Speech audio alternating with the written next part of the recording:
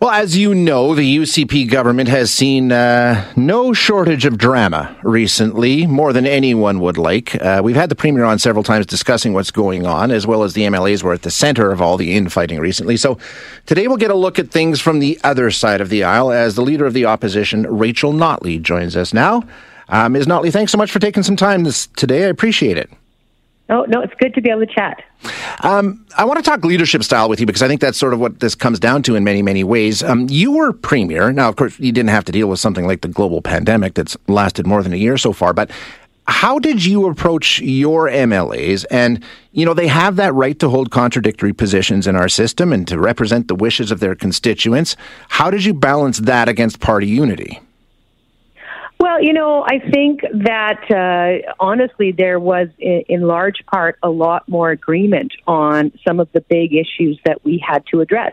I think that our caucus members understood that when we were elected to govern, we had to take a pretty, pragmatic approach to ensuring that we made the best choices we could for all Albertans, not just our quote-unquote base, but for all the Albertans who elected us. So, for instance, as you can imagine, an NDP government that talked a lot about climate change in the campaign, discovering that one of our biggest policy issues was going to be promoting the construction of a pipeline to the west and picking a fight with an NDP government. That wasn't what we got elected to do. But we also understood that in the circumstances, it was the right thing to do for Alberta. And it wasn't hard for me to get my caucus on side with that. Now we're in a pandemic, and this UCP caucus, the science is clear what we need to be doing so that we are not consistently the province with the worst record in infection levels and all that kind of thing. And yet these folks cannot let go of, campaigning to their quote-unquote base and some of their hard-held ideas, which sort of run counter to common sense.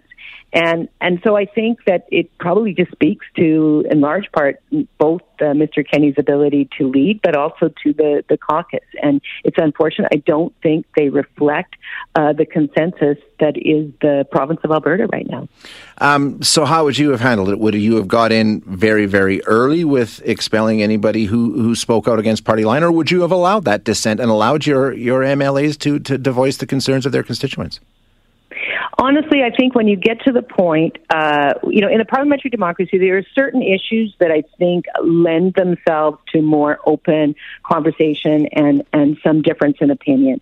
But when you're talking about major things that actually the government plays a role not only in executing a certain policy, but ensuring that there is adequate levels of public support for that policy, then it's important for the caucus as a whole to come out unified when speaking to members of to Alberta citizens, to the provincial population.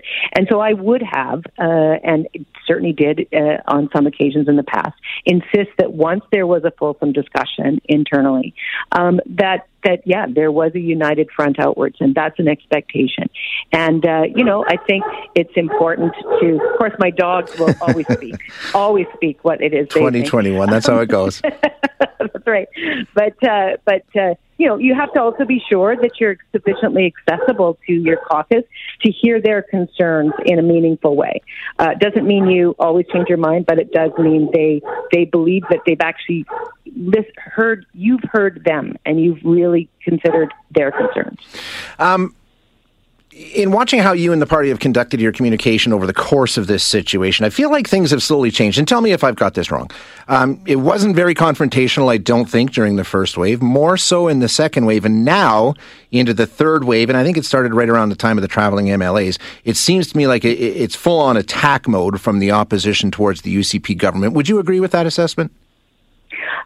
I don't know that I would frame it quite that way, but I will say that there's growing divergence between the way Jason Kenney is handling the pandemic and the way we would. It is frustrating for us to watch Alberta consistently sleepwalk into greater and greater numbers, more and more economic damage, and a failure to understand the consequences of that to Albertans. So for instance, just as an example, today we're going to be releasing the details of a bill that we would like to see this government address in the legislature, one that would provide paid sick leave for frontline workers in Alberta who otherwise can't afford to stay away from work when they experience symptoms as advised by the Chief Medical Officer of Health.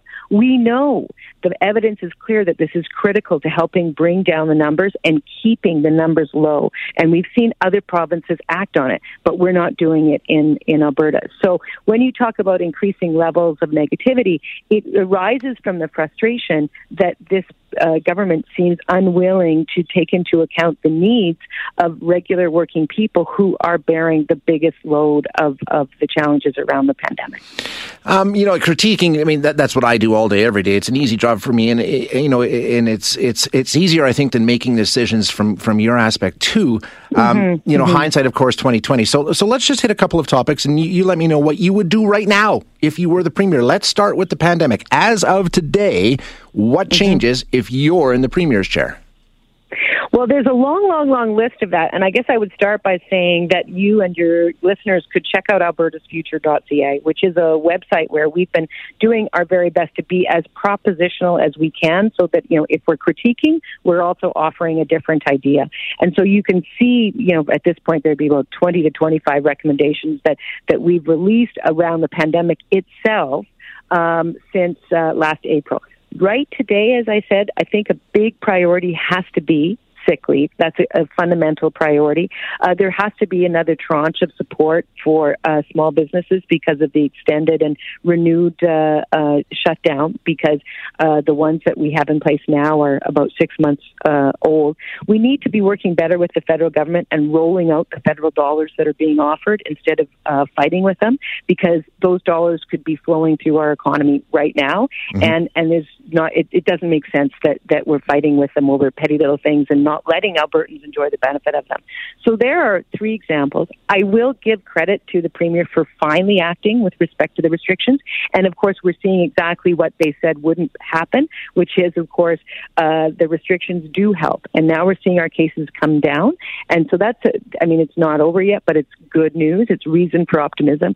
And so let's keep doing that hard work, keep trying to support each other so that we can get to a point where the level of infection in our population really is something that allows us to get back to normal. Another one, Line 5. You've had several social media posts over the course of the weekend saying that the Premier needs to be doing more to fight for Alberta's interests as related to Line 5. Like what? What should he be doing? What would you be doing?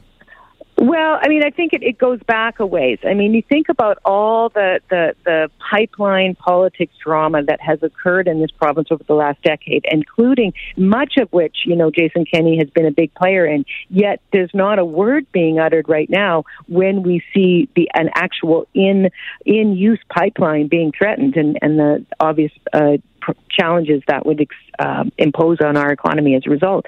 And so what I would say is that probably we want to rewind somewhat, undo him calling the governor names, and actually be at a position where our government was able to engage with like-minded stakeholders in the U.S.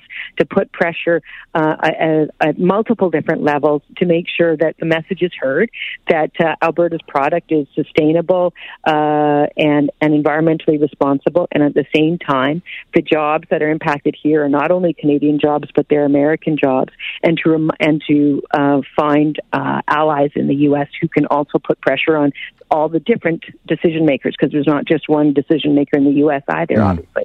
So, it's complicated, but the point is we don't see any evidence that the Premier is engaged in this at all. And it seems that we're just giving a little bit of advice on the sidelines to the federal government. And I'm just shocked. When was the last time that's how Alberta engaged in energy politics, nationally or internationally? That's not our role. We should be leading. We know this file better than anybody.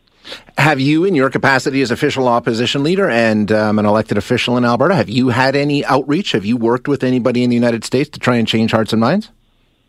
I will say, as the leader of the opposition, I have not, because it's not something that we have the resources to do. We don't have access to it.